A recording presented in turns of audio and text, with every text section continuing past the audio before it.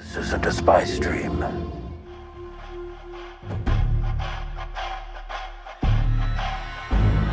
I see now I've done terrible things. But you started when you murdered my father. I'll never forgive you. Well, you're going to have to. He's no good to me dead. I'm a simple man making his way through the galaxy. Like my father before me.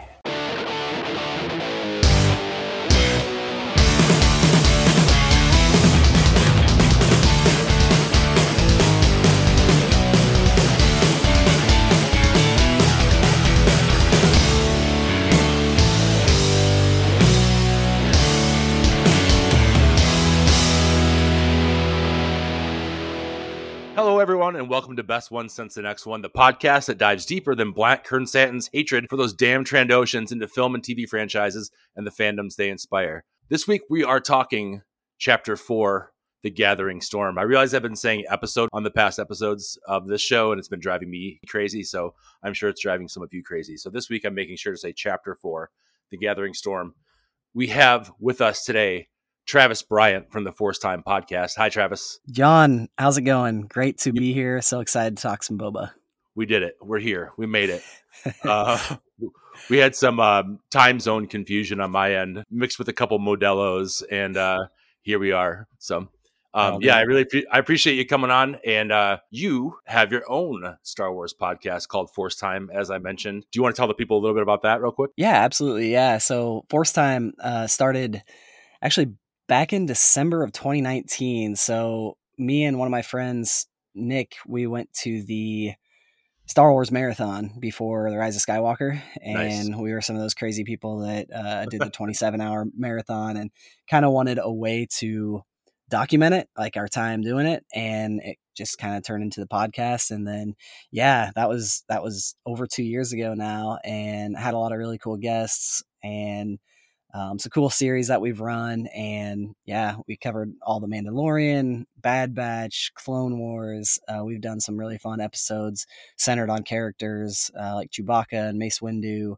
Some pop culture stuff with Saturday Night Live. So yeah, we kind of cover a wide array of things, do a lot of interviews, and do a lot of kind of deep dives as well. So yeah, now very excited to be a guest. I love being on the other side of the mic too, just because it's a little fun. bit less work and it's more fun. Yeah, so I'm very excited to be here for sure. You have like a robot and your feet are kicked up right now. You're just like, Right. let the questions come to me.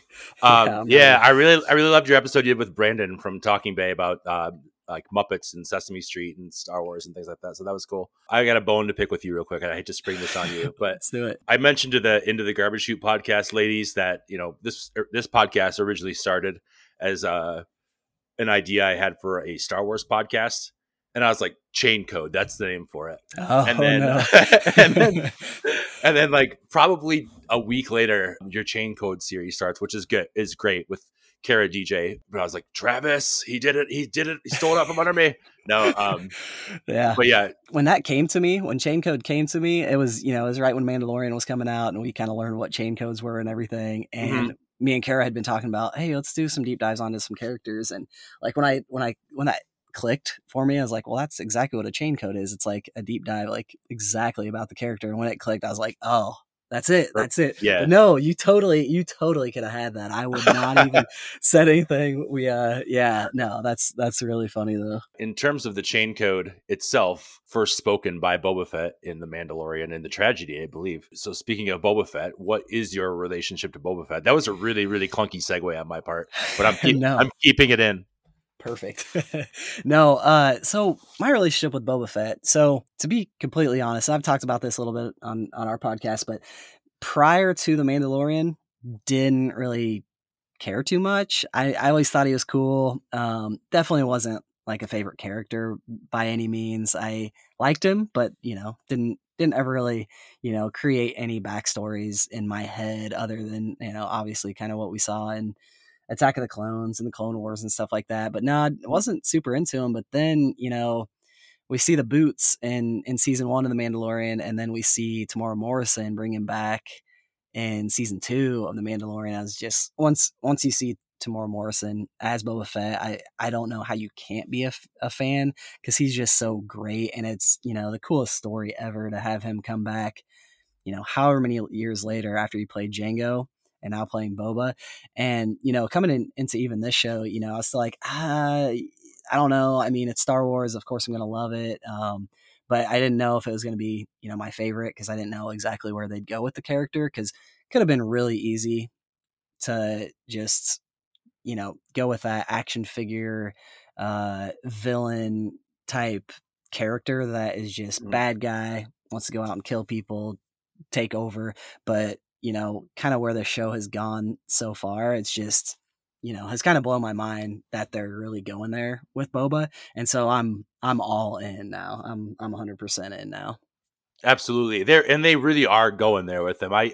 It's really difficult for me to wrap my head around as well, because I just see, I'm like, we're watching a show essentially about a clone, a live action clone played by the person that the original clones were based off of. It's so crazy to see that journey come to fruition in a series like this, and really give that character some depth. And it's really funny. I feel like everyone that I've had on so far as a guest has great insights into the character, have a real emotional attachment to Boba now, and to Temuera Morrison as a person, because how could you not? And then it always ends up that everyone's like, I didn't really care about him before. I didn't care at all. So it's like, just that divide and being able to separate yourself from the character, I think has been what's made it so great to like have that glass filled up for you, is just not having any connection to it. It's like if they went and just created a new Luke Skywalker backstory, you'd be like, I don't know. I don't know about this. I'm not sure what's going on here. There's too much emotion tied to this, which is like obviously what happened with Last Jedi. But yeah, it's just really funny to me to see that like the people that want to talk about the in-depth character analysis of this guy are the people that like just didn't care about him before. So before we go any further, we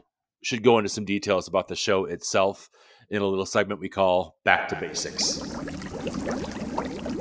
The Book of Boba Fett, Chapter 4, The Gathering Storm, released on Wednesday, January 19th, 2022. Directed by first-time Star Wars director Kevin Tancharian. Well, he directed the movie Fame, tons of TV experience, directed a bunch of episodes of Agents of S.H.I.E.L.D., which makes a ton of sense since with the Ming-Na Wen connection, and just came out swinging on this episode. It's like, give this guy some more Star Wars to direct, please. Absolutely. Written, once again, by Jon Favreau, just having the time of his life. Cast includes Temuera Morrison as Boba Fett, Ming-Na Wen as Fennec Shand, Thundercat making a huge debut in Star Wars as the Modifier. I cannot believe we got Thundercat in an episode of Star Wars, but here we are. Matt Berry, shout out Matt Berry as 88. Travis's girlfriend, Jennifer Beals, is Garsa Fwip. Right now, obviously, y'all can't see this, but Travis's name in our recording software is Garsa's boyfriend, so we're good. I feel like you'll have a lot to say about that in the plot summary later. And I just got to shout out Carrie Jones as Black Krrsantan too, because man, I'm just so excited that he's a full-time cast member of the show now. Yeah. Just seeing Black Krrsantan on a weekly basis is making my life. So that's so good. So good. Yeah, he's back. Like the next 2 episodes, we got to see him run last week. That was awesome. And now we're just we're seeing more of him. And yeah, it seems like he's in. He's here. Like it's just what a great addition. A lot of people's favorite scene so far has been Boba dancing with the Tusken Raiders and doing the tribal dance. Mine has definitely been Black Krrsantan running away from Jabba's palace. It's just like, where's he running? Like, why are you in a hurry? Where are you going? Do you have a plan right now? What are you doing? You're in the desert, man. You got to slow it down. Yeah, you gotta pace yourself out there. Yeah, find some black melons, man. Get it together. Much like every episode of the show, a lot happened this week, so it's a real lengthy plot this week. But for those who have only seen it once or have not seen it at all, or just need a refresher, here's what happened this week on the Book of Boba Fett, Chapter 4, The Gathering Storm. The episode opens with Boba once again inside his Bacta tank. We flash back to him riding on Bantha back to Jabba's palace to perform a recon mission in search of Slave One. One thing I really appreciate about this episode is that it's definitely an answer mode, because last week I was like, I wonder how he's going to get Slave One back. Oh, okay, this is how he gets Slave One back. And I was like, I wonder what's going to happen to that Nikto speeder gang. Oh, that's what's going to happen to that Nikto speeder gang. Got it. Peering through the scope of his cycler rifle, he spots a smattering of Nikto guards and a handful of Gamorreans patrolling the perimeter. Realizing this is too much heat for a single ex-bounty hunter, he heads back out to the Dune Sea. Night falls as Boba shares his dinner with his bantha fireside. Much to his bantha's delight, we get a classic and amazing scene of a bantha wagging its tail and burping in this episode. We get some good bantha action in this one. We really get up close and personal with the bantha, and yeah, it's very exciting. I feel like it's to make up for all the slaughtered banthas in the previous episodes. They're like, we really do like banthas, guys. We promise. It was a little rough there a couple weeks ago for sure. This morning, and they were instantly in love. They have a little like bantha plushie, and they're like, does ours burp? Off in the distance, Boba notices two flares cresting from behind a dune. They go to investigate, only to find an unconscious and dying Fennec Shand. Our first crossover into the Mandalorian. What did you think of this intro? Yeah, it was great. It was I was excited that we're there. I was kind of like, wait, like, where are we timeline wise, right? Because this, 5 or 6 years that go by between him getting out of the Sarlacc and then, to where we see him in the Mandalorian. I was just like, okay, so last week, what happened with the Tuskens? I wasn't super thrilled that it was just like, okay, are they gone? Like, where are they at? Where are the Tuskens? Like, there was only 6 or 7 bodies, in that pile. It's like, well, okay, we're probably going to see the rest of them, or at least the kid, they got away. And then this episode, it was like straight into, okay, now we're Mandalorian season 1 timeline in a flashback still, so that's kind of where I was on it as far as still thinking about the Tuskens. I just got Tuskens on the brain. But Sure.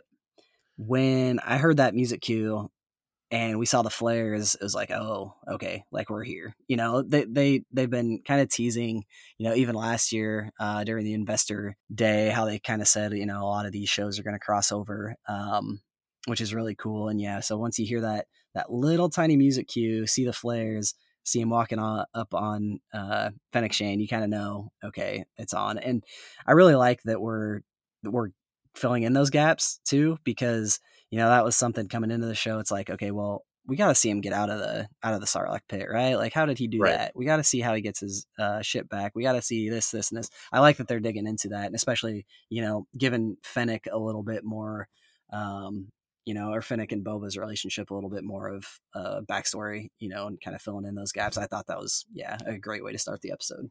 Yeah, and like eventually they're opposing but complementary views on bounty hunting and kind of why they need each other. I do feel like they could have probably dug in a little bit more to Fennec, but I also feel like we're going to get more of that going forward. So from there, Fett takes Shand to a mod parlor on the outskirts of Mos Eisley, where he spots an even more ridiculous-looking gang of droid-modded youths. He carries Shand into the building where they're bopping to some Star Wars version of Thundercat, and the mod artist replaces the area damaged by a gut shot on Shand's body with cybernetics after being persuaded with a large bag of credits. Shand awakens in pain and out of sorts to Boba offering her a black melon. We gotta talk about this mod parlor. Before we do, I would really want to compliment you. Only a person that has a Star Wars podcast could have read that part with such ease. You just like crushed that. So yeah, it's like Carrie Fisher, in A New Hope, and giving George so much shit about all the crazy stuff that she had to say and like the weird cadences and stuff. But yes, practice definitely helps with that.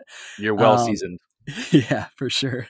But yeah, I had to stop there because this mod parlor is so freaking cool. I loved this. It was a lot like last week, or maybe it was 2 weeks ago. Sorry, my chapters they kind of mix together after a while, but they're really doing some really new stuff. Like, we've never seen something like this. We've never, Totally. That music, like maybe a little bit, of, in The Rise of Skywalker when they go into that bar where they meet. Where John Williams is behind his tending bar. Yeah, where it's John Williams back there. And you kind of have that music a little bit. Babu Frick, yeah, it's his place, right? So you kind of have a little bit of that, but this is like that, like times 10, and that music is so good. And just, we've been getting some great montages in this series so far. This one was killer. It was so good. It was directed really good, and the way that it was shot, and it just like, it wasn't Star Wars, but now it is. Like, this is Star Wars now, where it's like, it kind of feels, it's just new, it's different, and it adds so much to the show. It just, the way it was shot, I loved it. And framing it as like a tattoo parlor, but it's a mod parlor, it's just like, what a brilliant addition. This part was very Matrixy to me. I've got Matrix on the brain for sure, but this part felt very of a piece with the Matrix, especially with that music, like the cyberpunk aspect to everything. I thought that Thundercat was just like a really cool surprise. Of course, that guy is the one running this place. I'm thinking about that music too. I'm really obsessed with this diegetic music that's in Clone Wars, like season 7 with Ahsoka on Coruscant with I forget the sisters' names. The Martez sisters, yeah. Thank you.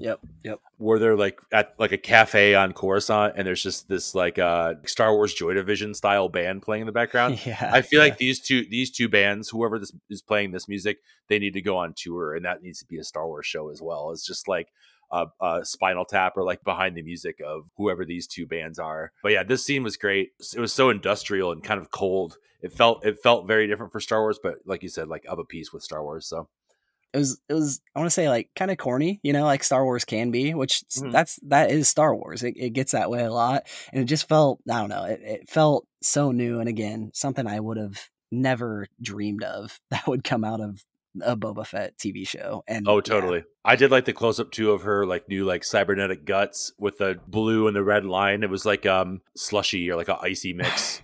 It was that's like one of her replacements is just like a slushy machine on the side. Yeah, I would take one of those in my belly for sure. And I do love that we saw this, because I remember talking about last year, where we see Boba and Fennec show up to help the Mandalorian, and he's like, oh, you were dead. She opens up her belly, and I was like, oh my God, that is awesome. I love just seeing the look of it was so cool. But then like we got to actually see that happen. It was just, It was good. And, the montage, it felt, again, and it's really weird because not necessarily my favorite movie, but it did feel a little bit like The Rise of Skywalker when they're doing they're like rebuilding the helmet for whatever reason. And so, when the monkey guy is like rebuilding that, but this like made sense that we needed to see this. I still am not 100% sure what was going on with the monkey guy, but yeah, it did kind of make me think about that at least a little bit. Just a monkey guy fixing helmets. What's the question? Yeah, exactly. And he does have a name, but the joke on Twitter is that his name is Brad, that monkey. So I've just always referred to him as Brad. So Brad the monkey fixed Kylo Ren's helmet. So they go from there. Shand awakens, in pain and out of sorts, to Boba offering her a black melon. He places it near her and tells her to drink, but she first asks him what happened to her. Fett informs her that she was dying, but that he had also saved her life. She looks around suspiciously and then down to her own torso, only to notice the writhing cybernetics in the place that used to be her belly. Demanding to know what Fett has done to her, he tells her about the mod parlor at Mos Eisley. He then reminds her to drink from the black melon, mentioning that it will aid her recovery. He then reminds her to drink from the slushy machine that's been installed on her. Exactly.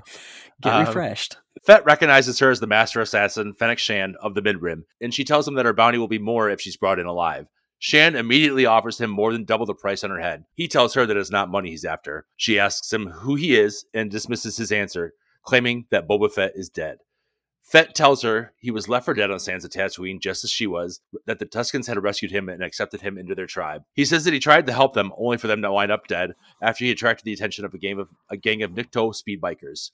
Shand expresses her disbelief that mere speed bikers could have defeated the Sand People, but Fett changes the conversation and tells her that he wants to help her recover his fire spray gunship, which is absolutely not a problem on Twitter, I'm sure, that he just called it a fire spray gunship. I'm sure no one cared about that at all. If I know Twitter, it was fine, and tells her that the ship is in Jabba's palace. She asks him why he does not simply ask for the ship's return, since it's his property, and Fett reveals that he is much less persuasive without his armor. Shand has Fett assure her that if she helps him, her debt to him would be considered repaid. This probably seems like a good place to say this. I had a very busy week, and I let Travis know this. I don't usually do this, and I really hate that I did this, and I'll be living it down for a week. I usually like to write my own descriptions or my own plot summaries, and I had to borrow heavily from Wikipedia this week because of the time crunch for recording this episode.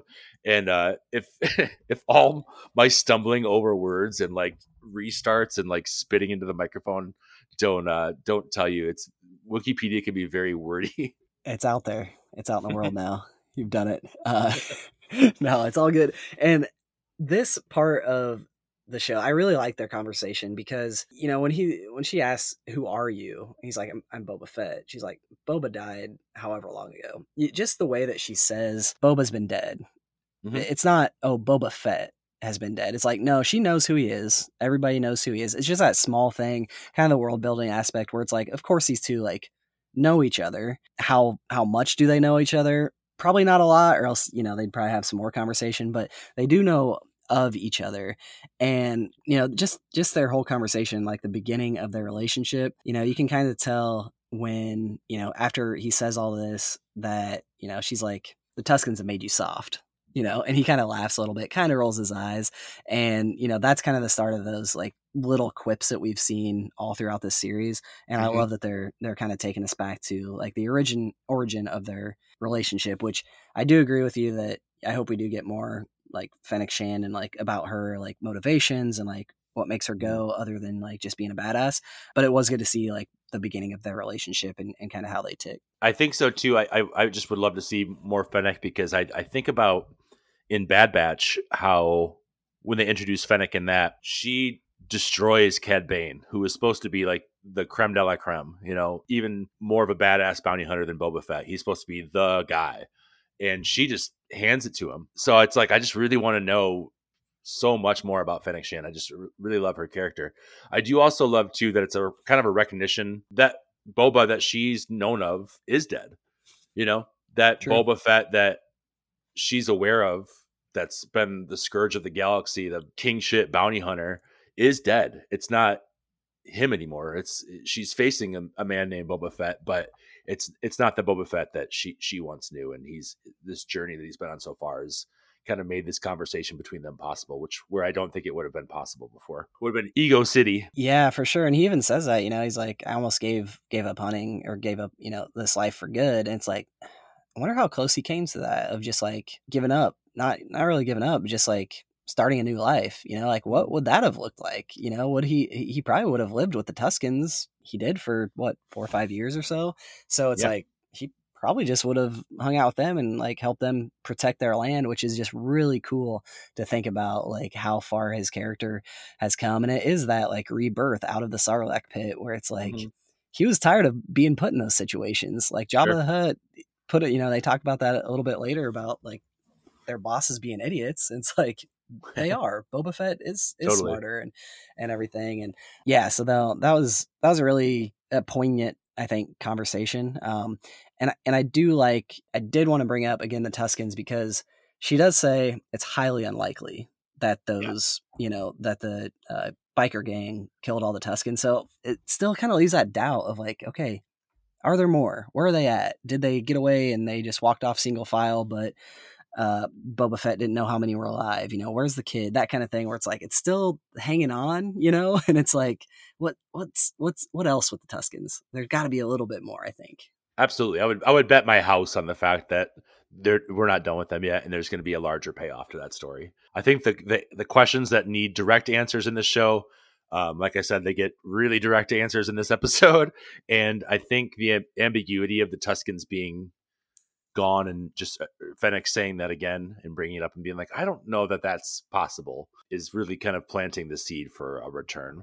That's what I think, at least. So definitely. And he also makes a comment, you know, when she's like, well, why don't you just, or maybe this is in the next scene, maybe I'm jumping ahead a little bit, but it kind of ties in a little bit that, you know, she makes a comment about, why don't you just go ask for your ship back? And he's like, well, I'm much less persuasive without my armor. And that's just so true. You know, it's like without his armor, he just looks like a clone.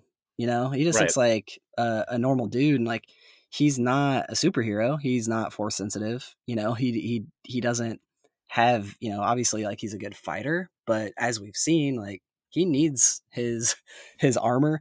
And it really, like, even just that line makes his return with his armor in The Mandalorian and the tragedy that much cooler. Cause that already was such an awesome moment where he, you know, finds his armor and then he comes out and he just like kicks all the stormtroopers' asses. Like that was already really cool. But now thinking about him saying that, like, I'm less persuasive without my armor, he feels kind of less than. And then once he gets that armor and he just like, you know, the way the music hits when he comes back with that, it makes that moment a lot cooler too. Absolutely. And especially with that like symbolic gesture of meshing the armor, the old armor with the new black robe, pairing those two aspects of his personality together. So, you know, metaphorically stronger and physically stronger. I can't believe we're talking about Boba Fett like this still. It's crazy. It's just so crazy. I love it. So from there, Fett and Shan travel across the Dune Sea and arrive at Jabba's palace, where Fennec sends one of her drones to take a closer look inside. The droid clocks several guards inside the palace, and a plan to infiltrate is hatched. Fett bids his bantha farewell, advising it to find other banthas to make baby banthas, and in the process, recontextualizing the now infamous like a bantha scene. Yes. Like a bantha. Yes. This is very I was good. like, ooh, okay, we got a little more insight into what's going on there now. Yeah, it does add a lot to that for sure. This is just a tiny little thing. I really love how that like scanner droid moved. It felt like someone in like a Green Man costume, like edited out and just kind of whipping the ball around. It just had a really cool trajectory to it. I don't know. Those are the kind of things I love about Star Wars. It's just like, how does that thing move? What does that thing sound like? And that was just, I really enjoyed that scene, even though it was just a droid floating around hallways. It was really cool. We actually, so for Christmas, one of the things that my daughter got, it's this little, like, it's a Baby Yoda, like little ball that has, it's kind of like a little helicopter thing. It's gotta describe, but basically what you do is you hold it in your hand, you push this button, and then you release it, and it just goes straight up, and it stays like 6 inches above your hand if you have it under it. And this is exactly what, like, when this got pulled out, that's what my daughter actually, she was like, oh, she's like, that's like the thing we have. Cause it is like, it's really cool, like little thing. Obviously, like we can't tell it to go see what our neighbors are up to or anything like that. But it was kind of the same movements. And yeah, it was cool. It felt very droid, like very Star Wars, but it felt really new, which was cool for sure. Yeah. And what is Star Wars if not droids floating around hallways, you know? Absolutely. So. That is the definition of it for sure. we found the very core essence.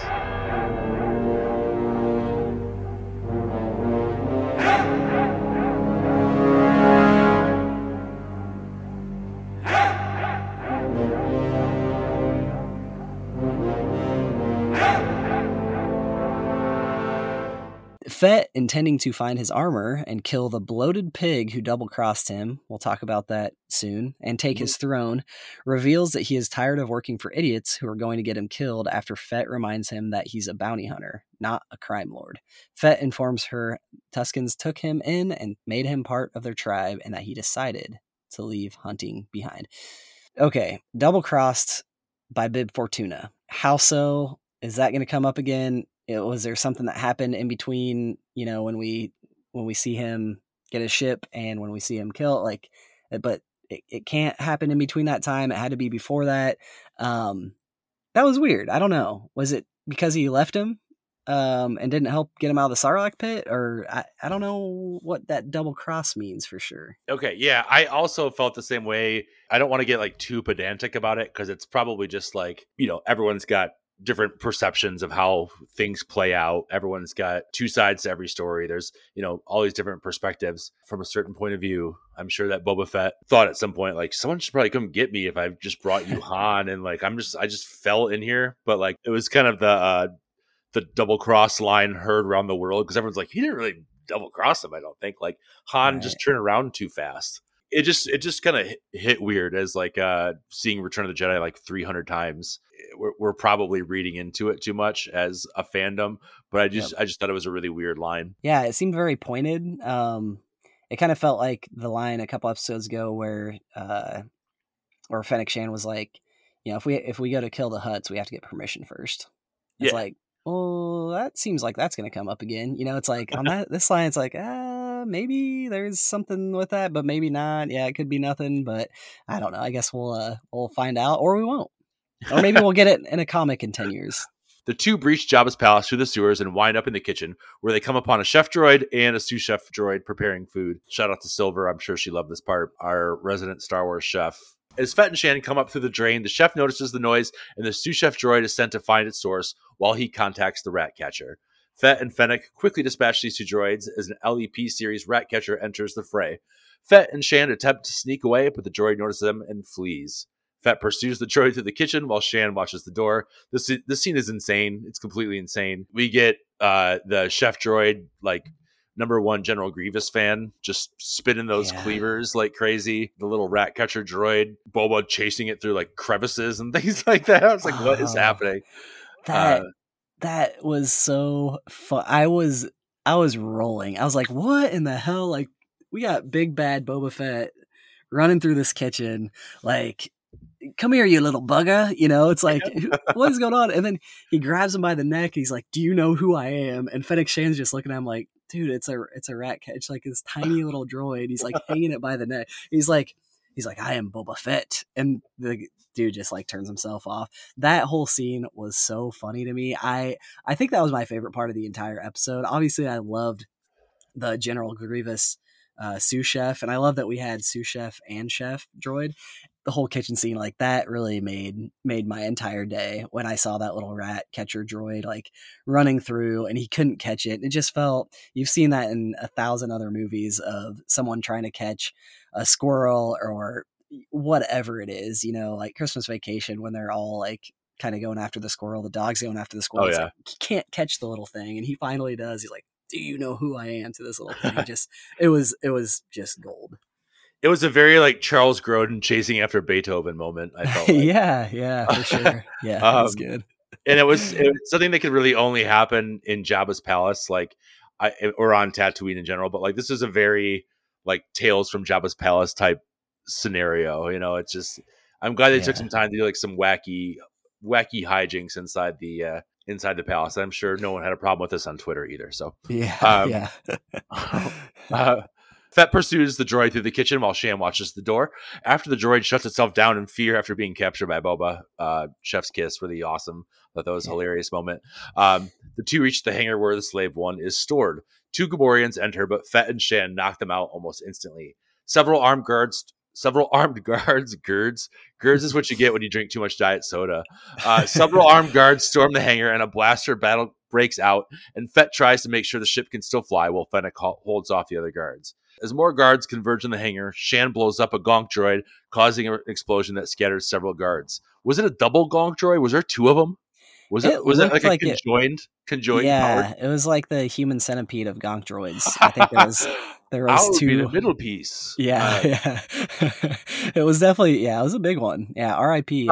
Large gonk droid. Took one for the team. The Slave One's engines roar to life, scattering the guards. Shan climbs aboard the Slave One's gangplank as Fett blindly tries to right the ship and take off. This is one thing I was saying before earlier about like visual choices made for the scene, really taking into account the complete impracticality of the Slave One's design for action set pieces. Is like, yep, these guys know exactly what they're doing.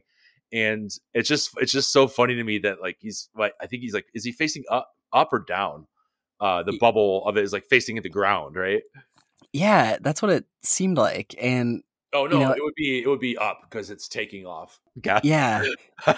Thank you for understanding this like thought process of like, no, the Slave One takes off horizontally. So yeah, it's very, I am glad, last year in The Mandalorian, when we actually saw the ship in action, like of them inside the ship, we got to kind of see a little bit more of it instead of just kind of what we saw, with Jango and him in the cockpit, where you kind of see how it like moves inside, you see how the outside like moves around the cockpit.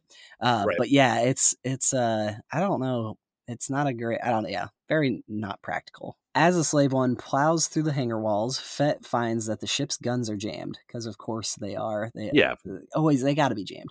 What's the point of having guns in Star Wars if they're not going to be jammed? Exactly. And every time I hear that something's jammed, it reminds me of Spaceballs when they're like, when they jam it and it's actual jam. Anyways, staying with Boba Fett, Shan tells Fett that she has an idea and tells him to close the ramp. Fett reluctantly complies. She fires her blaster at one of the controls for the gate, causing it the door to crash and giving an opening large enough for the Slave One to escape. As dawn approaches, the Slave One flies into the skies of Tatooine. Fett reminds Shan that her debt has been paid and asks where she would like to be dropped. Shan asks where he is headed, prompting Fett to reply he has a few scores to settle. Shan decides to go along for the ride as the Slave One blasts off. I really like that whole hangar scene. And I saw it on Twitter. Someone made a meme of, they put Boba Fett's head on Austin Powers as he's trying to turn around the golf cart in the hallway, where he's like, can't get it out. It's like, that's exactly, how Boba Fett kind of felt as he was trying to get it out. It's like, He's just not big enough. He's jamming into stuff.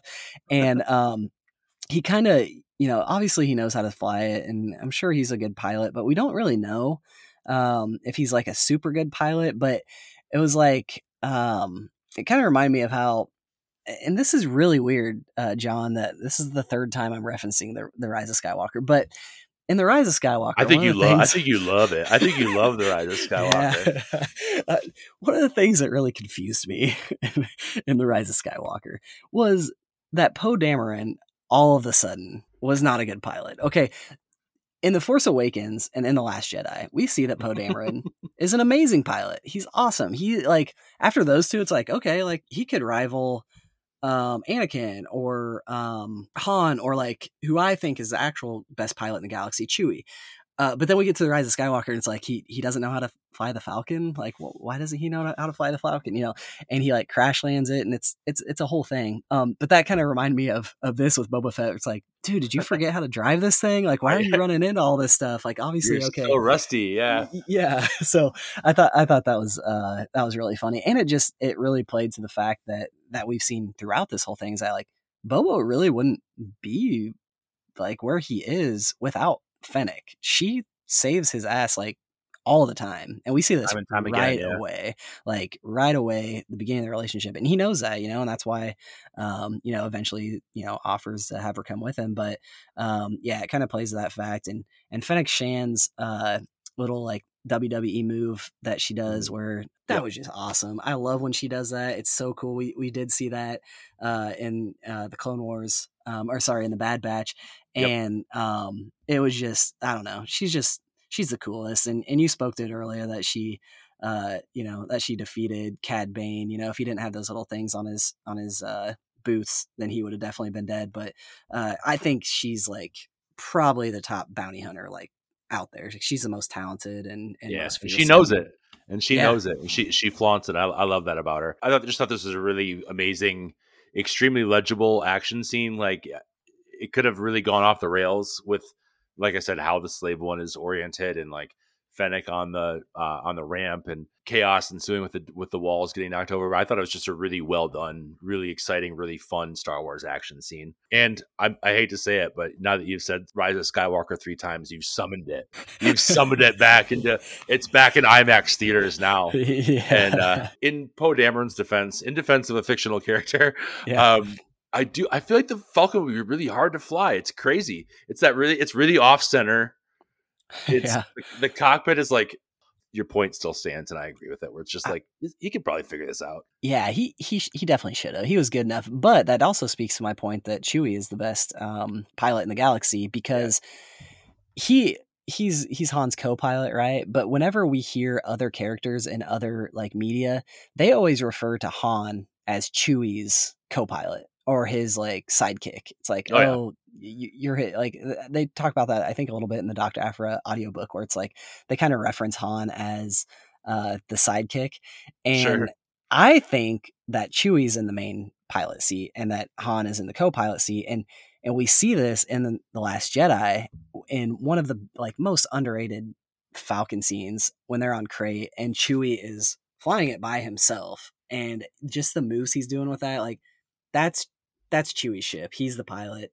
He's the best pilot in the galaxy. So totally, yes, it is very difficult to fly, but Chewie's got it down. Fett and Shan catch up with the Nikto swoop gang and absolutely annihilate them with the ship's blasters and rockets. Just like, if there was any question if there was going to be any of them left, or if they would be joining the Pikes for this battle later, it's like, no, sorry, they've been completely obliterated. I was just gonna say, it's really funny because he saves the I know there's a name for it, not the torpedo because it doesn't go underground, but the like large ion cannon or whatever it is that he shoots the leader with. Like he Proton saves torpedo, that. right? Yeah, there you go. It's There a you torpedo. go. Yep. And he saves that for the leader of the gang, and that was a nice touch. Hot. It was awesome. It was I think that was a moment that everyone could agree was universally amazing. And then they head to the Great Pit of Carcoon, where Fett slowly brings the Slave One above the Sarlacc pit in search of his armor. This is a point I watched it very early in the morning. I was up at like 7 a.m. watching this episode. I thought for a split second that we were about to get a montage of Boba Fett like saying he had a score to settle with people and like going individually group by group and like just annihilating people with the Slave One. And that was like the end of the series, that like just the credits roll. And I thought he was just going to blow up the Sarlacc pit, which I mean, he obviously eventually does. But I thought, swoop gang gone, Sarlacc pit blown up. He like flies, someone like shortchanged him at like a intergalactic grocery store one time, blows up the asteroid that it's on, and then like flies by a Mace Windu statue and blows that up. And like, I just really thought for a second it was just going to be like a 80s style montage of just him like taking revenge on the entire Star Wars galaxy. Like there's a comic book, the Punisher kills the Marvel universe, and it's just the Punisher systematically killing every character in Marvel. And I really thought for a second we were going to go there, and I was so excited for it. But then what follows was even crazier. So I'm not shitting you. I thought the exact same thing. And I saw your comment in the Blast Point Super Chill group, and I was like, yes, like that's exactly what I thought. I thought he was just going to go blow up the Sarlacc pit, or the Sarlacc, just like blast him to shreds and then go on the next one. Cause it did feel very 80s movie where he's like, yeah, I got some scores to settle. and Fennec's like, I'll come along for the ride. And it's just like, they're going to go just exactly. like mow people down and it's like, oh, okay. Yeah, that's what, but yeah, you're not alone. I thought that exact same thing. It's just really, really funny. At this point, he shines a searchlight into the creature's mouth, but finds no sign of the armor. Just then, the Sarlacc awakens and latches onto the Slave One with its tentacles and attempts to drag the Slave One down. I'm so excited that I'm so sorry, Travis, but I'm so excited this part landed on me to read, because I hope you cleared out 45 minutes to just talk about this. Shannon unbuckles herself and releases a seismic charge into the maw of the Sarlacc, completely obliterating that as well. Fett climbs into the Sarlacc only to return, finding nothing but junk. As she pours water on his head to cool his body down, Fett tells her that his armor is not in there. Shannon opines that the armor has served its purpose by saving him from the acid. I put on my Instagram stories like sacred image, and it's just the Sarlacc with the seismic charge in his mouth. I was like, what are we doing right now? What is happening? It's so overkill and amazingly excessive that it's beautiful. And I can't even properly like speak on the fact that this is the craziest thing I've ever seen. Just taking like Return of the Jedi brain and thinking like, oh, this is the Sarlacc pit. Boba Fett fell into that, and now we're at a point in history where Boba Fett is in a show has climbed out of the Sarlacc pit, and then Fennec has blown it up with a seismic charge.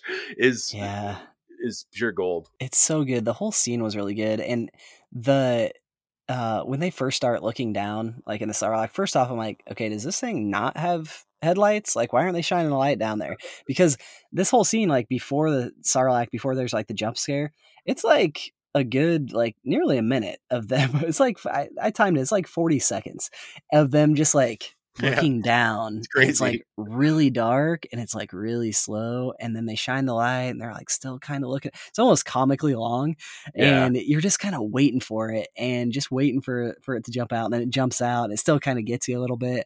But yeah, the seismic charge, I mean, that made me really happy. Obviously, like the sound effect is so cool, and the fact that Fennec, like, she just knew that it was there, I guess, and knew exactly what button. And then the fact that like Boba had the gall to be like, don't touch my buttons next time, after she saves him again, was really good. They're colleagues. They gotta rib each other every once in a while. Yeah, absolutely.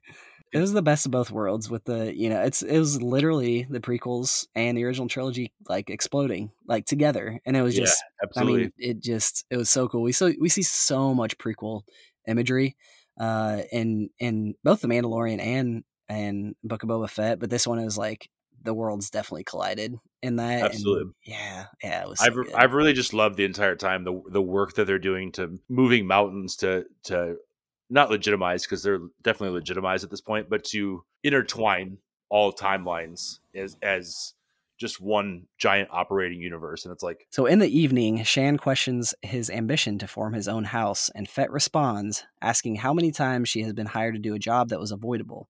He says that if only the crime syndicates took the time to think, they could have saved many lives. Fett says that if he is going to start a house, he needs both brains and brawn, and tells Shan that she has both. Shan says it is tempting, but she is an independent contractor that'll do jobs for him, but values her freedom. Fett claims he can offer her something that no client has ever offered, loyalty. He offers to give her a cut of the success and pledge his life to protect hers. Shan replies that living with the Tuskens has made him soft.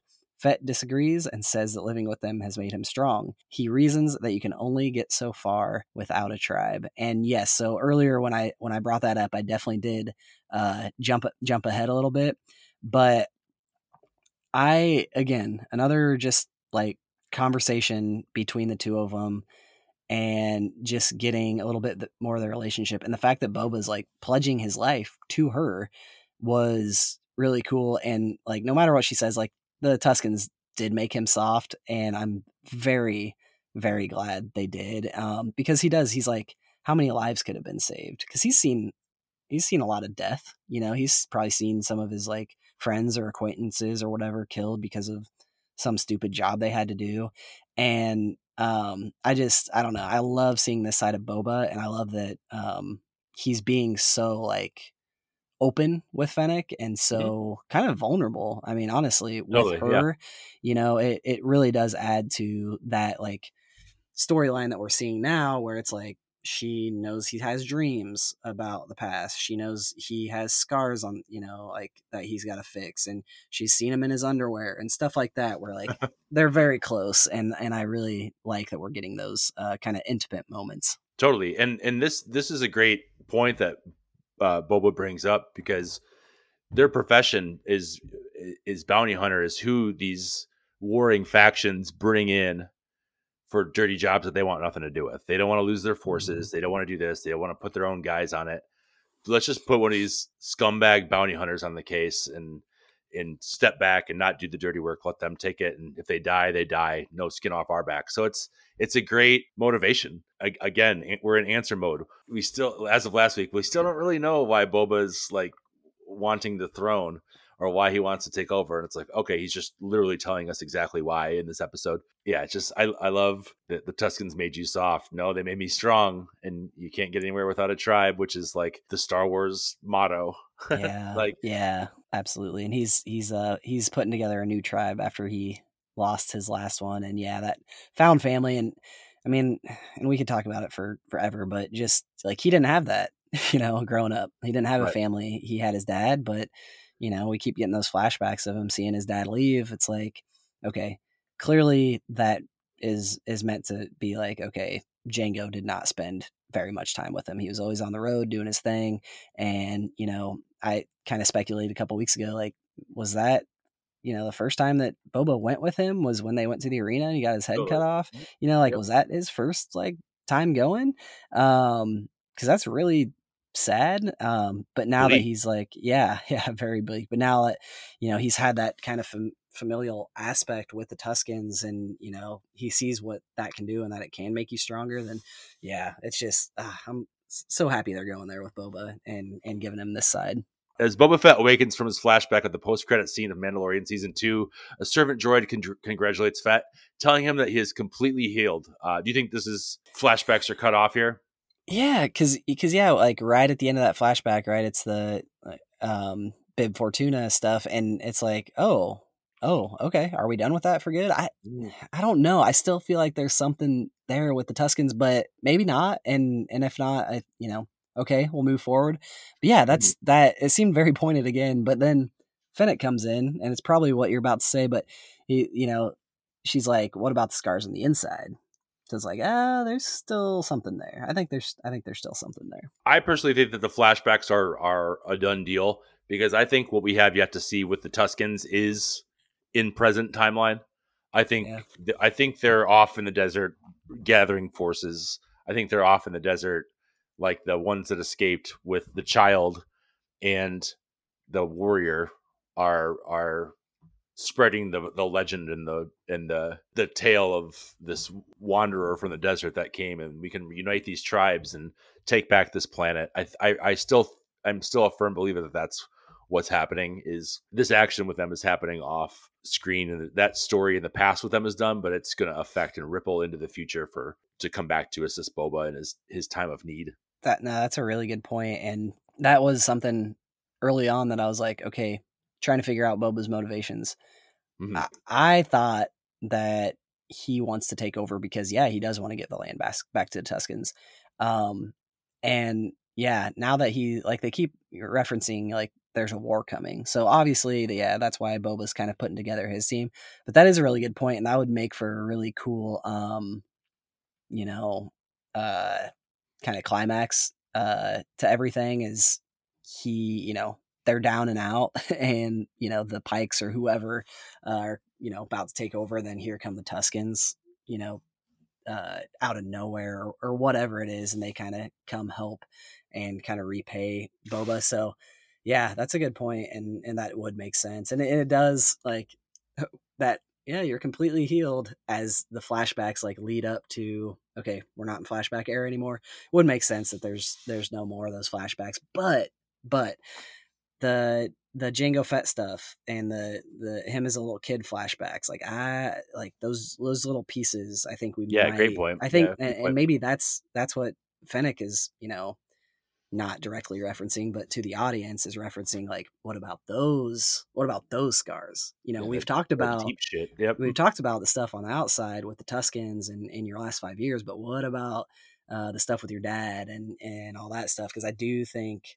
we're gonna get they've shown that too many times not to follow up on that. So I think that's coming. Shan informs Boba that the Major Domo, now Fett's prisoner, is singing like a Yuzum, but reports there is no sign of the mare. As Fett summons the droid to fetch his armor, Shan tells him that the mods are combing the streets of Mos Espa for him. Fett wants to show his face in town, but Shan thinks he should rest. Fett replies that power hates a vacuum before walking away. At the Sanctuary Cantina, a gambling droid serves several Trandoshan patrons who celebrate their win. Black Krrsantan drinks by the corner, watching the Trandoshans menacingly. Krrsantan picks a fight with the Trandoshans as Fett walks into the cantina. Garsa Fwip intervenes, telling Black Krrsantan that he has made his point. She tells him that she remembers his years in the pit, remarking that she has never seen a more impressive display of martial prowess.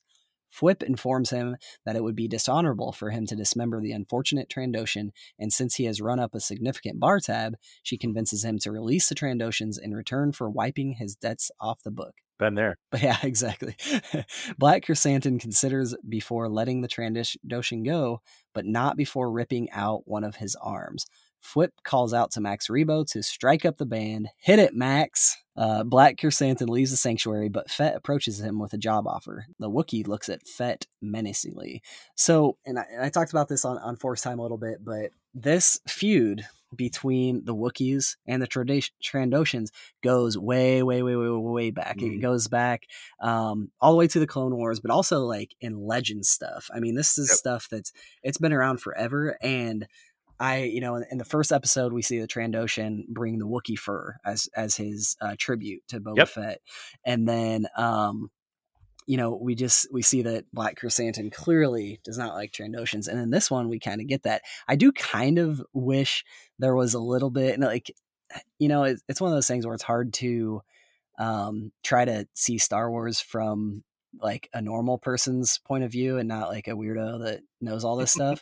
But if there was a little bit of a line, but I know they're building Krrsantan up to just be this big beast and everything, but I would have loved just a little either from Garsa Fwip or whoever of just kind of referencing that the Trandoshans used to hunt the Wookiees or whatever. Their blood feud. Or even something. There's in the last From a Certain Point of View book, one of the stories is in there about Bossk, and it's this whole back and forth of this mysterious, I don't know how much spoilers matter for this book, but there's this mysterious Wookiee savior that breaks out Wookiees from prisons and gets them back from the Trandoshans. And I won't tell you the end of that story, but it's really good. And so I love that we're continuing this thread of like Wookiees versus Trandoshans in live action and seeing it. And then Garsa Fwip, okay, yeah. Dress looks great. She looks awesome. I mean, she looked great in the first episode, just like the coolest character. And she's suave, she's cool, she's just very good looking. But I love, okay, she's got this whole speech. And again, comically long. It goes on for it's like 1 minute and 30 seconds that she is talking to him and trying to talk him out of it. Just buttering him up too. Yeah, just talking him up and all this stuff, and it's just all for nothing. It's just so funny. And I love Boba Fett. It's like, well, it was worth a shot, you know. Yeah, and she just kind of she rolls her eyes and says, "Hit it, Max," and it was just really good. I really appreciated that scene for sure. I do love Boba's face here too. He's just kind of like, all right. Like, yeah, it is funny too that, like, you know, I can't name all the 50 state capitals, but I can tell you that the Wookiees and Trandoshans have a blood feud, you know? Yeah. It's like that kind of thing. But yeah, it is hilarious to think about that. Like, without that context, it just looks like a Wookiee is getting completely plastered at the sanctuary, and it's just like, I'm just gonna rip that dude's arm off and just kind of mean mugging him. There's clearly an implied hatred there, but without context, it just seems like Black Krrsantan's like this is like a hate crime against Trandoshans, you know? Yeah, for sure. This whole scene is awesome. It's just so great. And Jennifer Beals, let's give her props in the scene because she just comes out and is in full madam mode and is really just so great here and just owns the scene and just really gets a real showcase moment. So it was fun to see that. And, you know, some more backstory for Black Krrsantan too, if it's a character that some people weren't familiar with. So later, Fett and Shan host several local crime bosses at a banquet in Boba's palace. Shan reminds them that they are once captains under Jabba, but left his family when Fortuna claimed to be the heir. She describes Fortuna as a terrible leader with no right to the throne and credits Fett with removing him, promising that they can again accrue wealth and power if they listen to him. Black Krrsantan is also present, looming over the captains. Fett says that he may sit on the throne, but claims to have no designs on their territory. He says that he doesn't expect any tribute or quarter and won't give any in return before making a mutually beneficial proposal. He explains that the Pike Syndicate are mustering troops in Mos Espa, and they slowly absorb Tatooine as part of their spice trade. They have bribed the mayor and are draining the planet of its wealth. So this is this scene's fantastic too. It's the meeting of the families, the long promised meeting of the families from the trailer that we've been waiting for. It's about what you'd expect, but still really delivers on that, like, mafioso intrigue and if you scratch my back, I'll scratch yours kind of moments. And then I feel like this was kind of like an arrival moment for Boba, of like his display of strength that he's been kind of lacking is just him kind of flexing to these families and saying that, you know, I got this. You can either do this with me or I'm going to do it alone. And I think that they're all really impressed by this. No, for sure. And it's one of those things that they're not used to either, you know. I don't know how Bib Fortuna ran things, but obviously Jabba the Hutt isn't gonna, you know, give him an option, you know. Right. And yeah, it is kind of what you would expect. Like we saw this in the trailers, and it's like, okay, well, it's probably about how that's gonna play out. But it was, you know, it's still nice to see because in the same episode we get Boba Fett chasing the rat catcher around, like in the same palace. Like we're getting this scene that's like super serious, and he's like putting together a plan and all this. So yeah, I love that.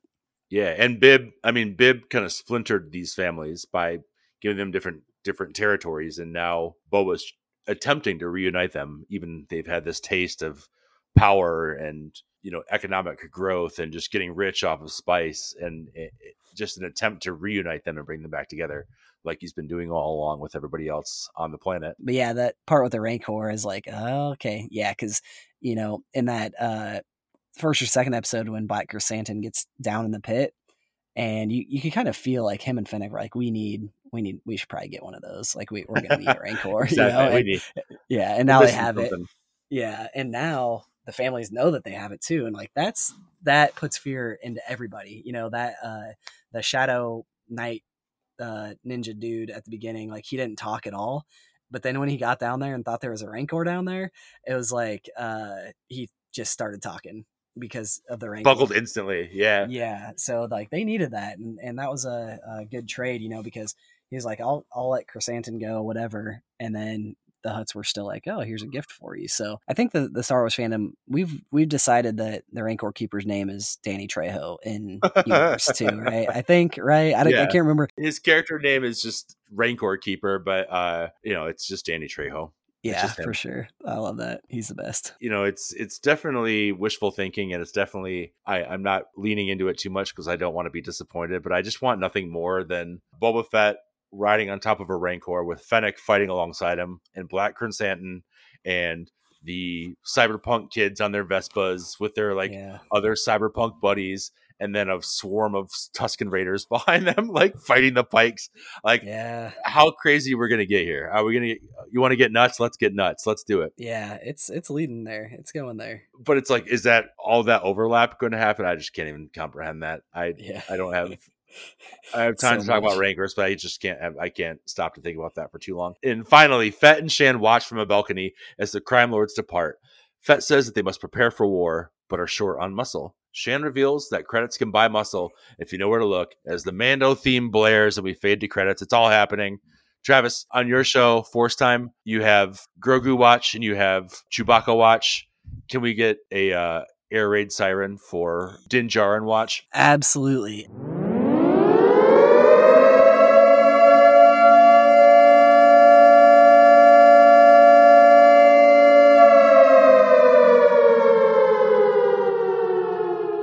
I think even Grogu watch right now.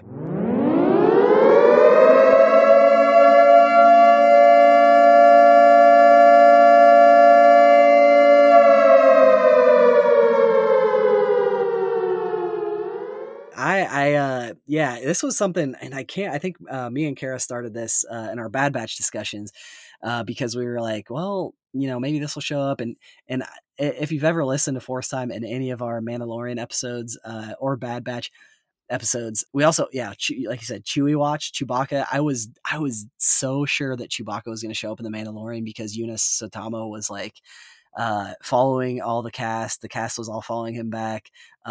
He was obsessed with the Mandalorian, tweeted about it like all the time. It turns out like he's just a huge Star Wars fan, just like we are, you know, nothing there. But Chewie watch went kind of up a lot when we got Black Krrsantan, and just the fact that this is a Boba Fett story. You know, who does he have history with? Han Solo, of course. I still think that could come into play. I do think we could see Chewie, but yes, the Mando theme played. Definitely the Din Djarin, like that's his music, like the WWE, like, oh my God, that's his music, like that, you know, he's definitely coming. But like, and I don't think they're gonna, I don't know if they'll reunite him in Book of Boba Fett, but like we have to see Grogu again. Grogu's a cash cow. Everybody loves Grogu. And I think, you know, why not have him show up at this point? And who knows, maybe Mando already, you know, maybe he's got him for the summer away from Luke's Jedi camp. So I think, yeah, we are definitely in red alert on Grogu watch for sure. I like the idea of Din and Luke going to like friend of the court and and hammering out the custody agreement. Yeah, for sure. And thank you for like just wholeheartedly saying they played his music, because I talked to like 3 or 4 people in the past 2 days about the theme, and they're like, "Are you sure that's his music?" And I'm like, "Yes, I'm absolutely sure that a recorder going woo woo woo is the Mandalorian's music." Like, what are we doing? This is this is not up for discussion. A lot of things are up for discussion, but this is like basically Fennec winking at the camera and being like, "You know who's coming." And it's like, maybe it's definitely not just Din, because it's not like it would be like, let's empty the treasure trove for Din Djarin, who is like always getting his ass kicked.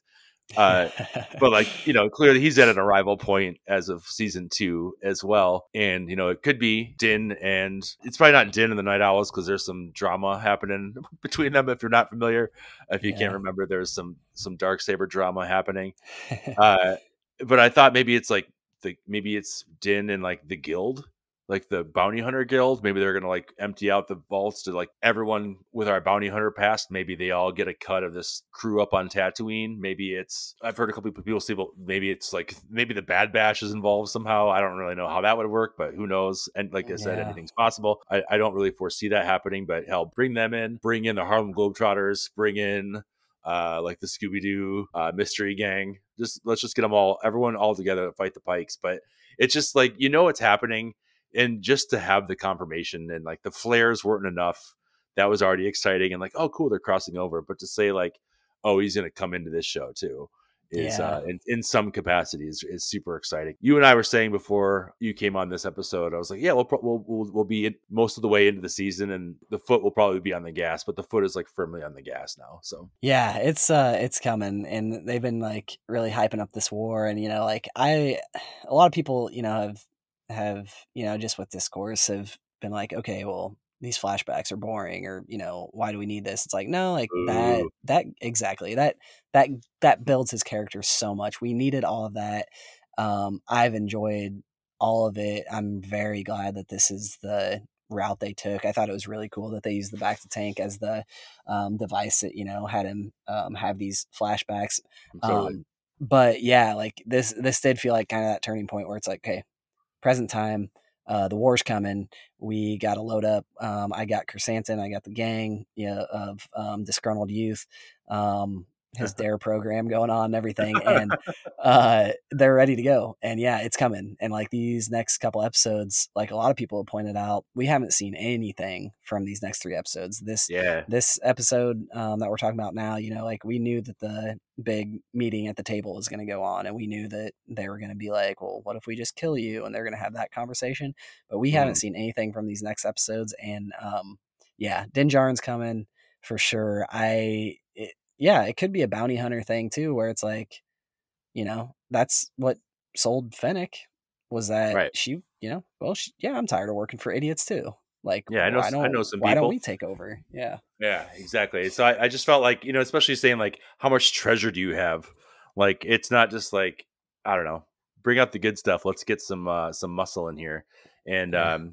I don't know. It remains to be seen how that's going to pan out, but it's just whoever shows up, it's about to get awesome. And there's 3 episodes left, which is really crazy that this feels like a climax of sorts, and we're just moving into the last 3 episodes, and I can't believe we're over halfway finished with the Book of Boba Fett already. I don't really know if you have anything else you wanted to add about this episode, but I feel like we've covered a ton of ground. Yeah, no, we did. No, just like overall, this was such a great episode. So much cool stuff. Just I don't know, it's all meshing so well to me, and we're really getting the best of like Star Wars in all its glory, and all these like little things, big things. The found family aspect, just it's definitely been more than what I expected, for sure. I feel like in the first episode we recorded for episode 1 of this, I was like, Tatooine, boring, and I'm like, I just want to stay here forever now. Yeah. Every time I open my mouth to criticize something I don't like about Star Wars, it proves me wrong. I mean, that being said, are you ready to face the trials? I'm ready. I'm as ready as I'll ever be. You're like, I guess.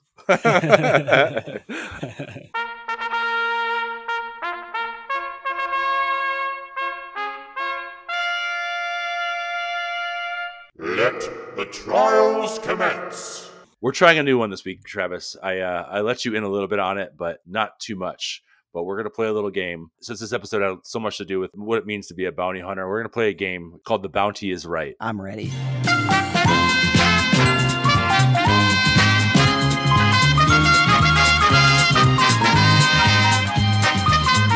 So yeah, the rules for The Bounty is Right is I will list off 4 popular characters in Star Wars and the bounties that were being posted for them in the universe at various times throughout the Star Wars timeline. You have to guess what their bounty was within 10,000 credits below or above the price.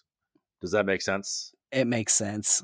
I'm going to do my best. It's definitely, I'll say this, it's not as hard as you think, but it's definitely as hard as you think. I know that it doesn't make any sense, but it's kind of all over the place. So may the Force be with you. First up, Han Solo at the height of Jabba's irritation with him right before Boba brings him in. What was the bounty on Han Solo's head? Oh, there's a lot of credits for Han Solo. He really wanted Han Mabuki. He really wanted him. Let's say 250,000 credits.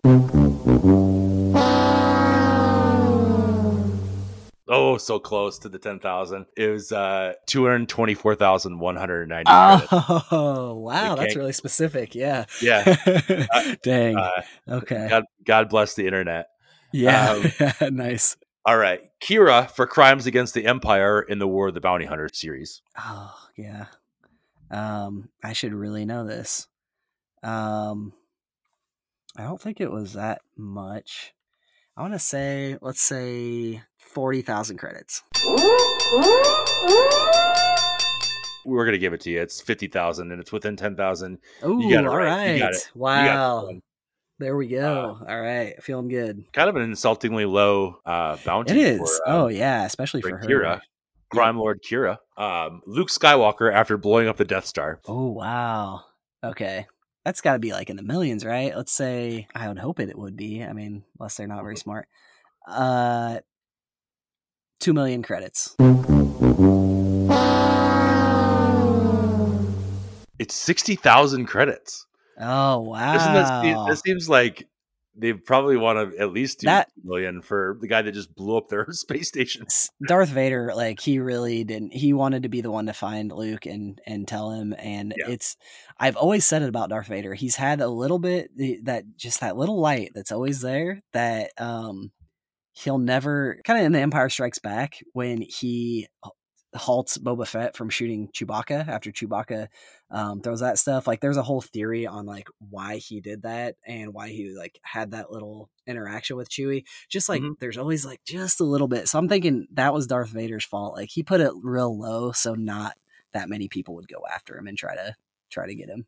That's an excellent point. Yeah, there's the obsessive nature of Vader is my favorite Vader era, is obsessed with Luke. Vader is like pure uncut Star Wars to me, and I love it so much. So that's a great point. So fun fact for that, Luke Han was annoyed by that because it was 10,000 higher than his 50,000 that he had at that point on his head. So that's our Han. Yeah, classic Han.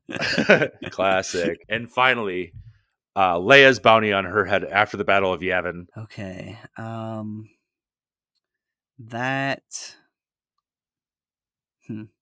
After the Battle of Yavin, let's say 80,000 credits. I think they wanted her more than Luke. 10 million credits. 10 million. Wow. Okay. Wow. Yeah, that seems right. I guessed low, but that seems right after everything that Leia did, how much of a hero she was. She's that leader of the rebellion. You got to get her. is. You can't have the morale boost. Well, that was our first ever edition of The Bounty is Right. Maybe the last edition, because those are literally the only credit amounts I could find for characters. Oh, nice. So- Yeah, perfect. Well, I'll play it again next time, and that way I know what the answers are. I'll mix them up. Yeah, I'll put them in different. I'll put them in a different order. Perfect. Yeah. We're closing out the Book of Boba Fett discussions with what you would do as your first week as daimyo on Tatooine. What would your crime lord reign look like? I would definitely add. Wow, that's a really good question. I would add recycling to Wow. To Mos Espa for sure. I haven't seen any good recycling containers. That includes composting, because I know there's all sorts of food from Jabba's palace that like they need to like at least get set up in there. With that feast that they had, like there's no way Fennec and Boba. I'm guessing the Gamorreans came in and cleaned a lot of that out. No, but wow, that is a really good question. I feel like I would team up with the mod squad, the disgruntled youth. I think they're desperate. I think that they're really cool. They have really cool little Vespas that don't go very fast. I like that. Did you say they're desperate? No, yeah, I think so. Right? There's no jobs. They've been trying to steal water because, yeah. So they're disgruntled and they're desperate. I think they'd be good to work with, Sure. to team up with for sure. Instantly loyal. They came to his side with Black Krrsantan almost right away. So yeah, exactly. And I think the last thing for sure, I would just hang out at Garsa Fwip's establishment like all week. Just hang out there, get to know some of the locals, get to know Garsa a little bit better, and hang out there for sure. Yeah, run up that bar tab because Travis is thirsty. Yeah.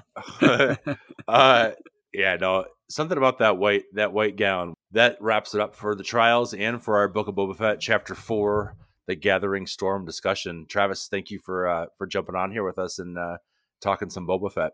We appreciate you. Oh, my pleasure. It was a great time. Where can people find Force Time if they want to listen to it? And what's a good hopping on point for them? Yeah, for sure. So we are available everywhere you listen to podcasts at Force Time Pod, Force Time, a Star Wars podcast. You can find us on Instagram. It's a good place. That's where I'm probably most active, on Instagram at Force Time Pod. Also have Twitter, not as active as there, at Force Time Pod as well. And then have a link tree in both bios on Instagram and Twitter that kind of link to some of my guest spots on other podcasts, and I'll add this one in there as well. And so come say hi on Instagram. It's a good time over there. I feel like I always say like listen wherever you get your podcasts, but that's like not true for this show. I don't know why I keep saying it. It's just like embedded in my psyche to say it. But I feel like yours is actually everywhere you get your podcast, so that's good. I think it is. They're always adding like new ones. But I think it's pretty, like, if you're a normal person, you're listening on Apple Podcasts, Spotify. I think there's Travis said it, not me. Yeah, no, wherever you listen, I appreciate it. And if you can't, just tell me and yell at me, and I'll try to get it on there. I just do think it's weird when people listen on things that aren't Spotify, Apple Podcasts. No offense. It takes all kinds, and it's just you like what you like, and we get it. But and there's got to be a better way eventually to like share out the podcast on Instagram. There's just got to be a better way. Definitely. But yeah, we'll link to all that, to Travis's link tree and his Instagram page and the Force Time podcast in the show notes and description for this show. But yeah, once again, Travis, thank you so much, and thanks for accommodating all the wacky time changes and things like that. So happy to do it. Happy to be here. Cool. That does it for this week's episode of Best One Since the Next One. Make sure to subscribe, rate, and review us on Apple Podcasts like the normal person that you are. And then go on Spotify and ring the bell, hit 5 stars on there, rate us. We have a few 5-star reviews on there already. And we really appreciate that. It really helps us become more visible, especially as a newer podcast. Again, B1N1 Pod on Instagram, currently off Twitter because it makes me a bad person. And so come find us on Instagram. And thanks to Christian Cremo, Josh Stacy, and Rick Johnson for our theme music. We'll be back next week for our Chapter 5 discussion of Book of Boba Fett with the ladies from Into the Garbage Chute podcast. They made me an honorary coho on their show. It was 2 hours of just us yelling about Boba Fett's toes. So make sure to wear noise canceling headphones when you listen to that one, and strap in because it's going to get wild. And thanks so much for listening, and we'll see you next week.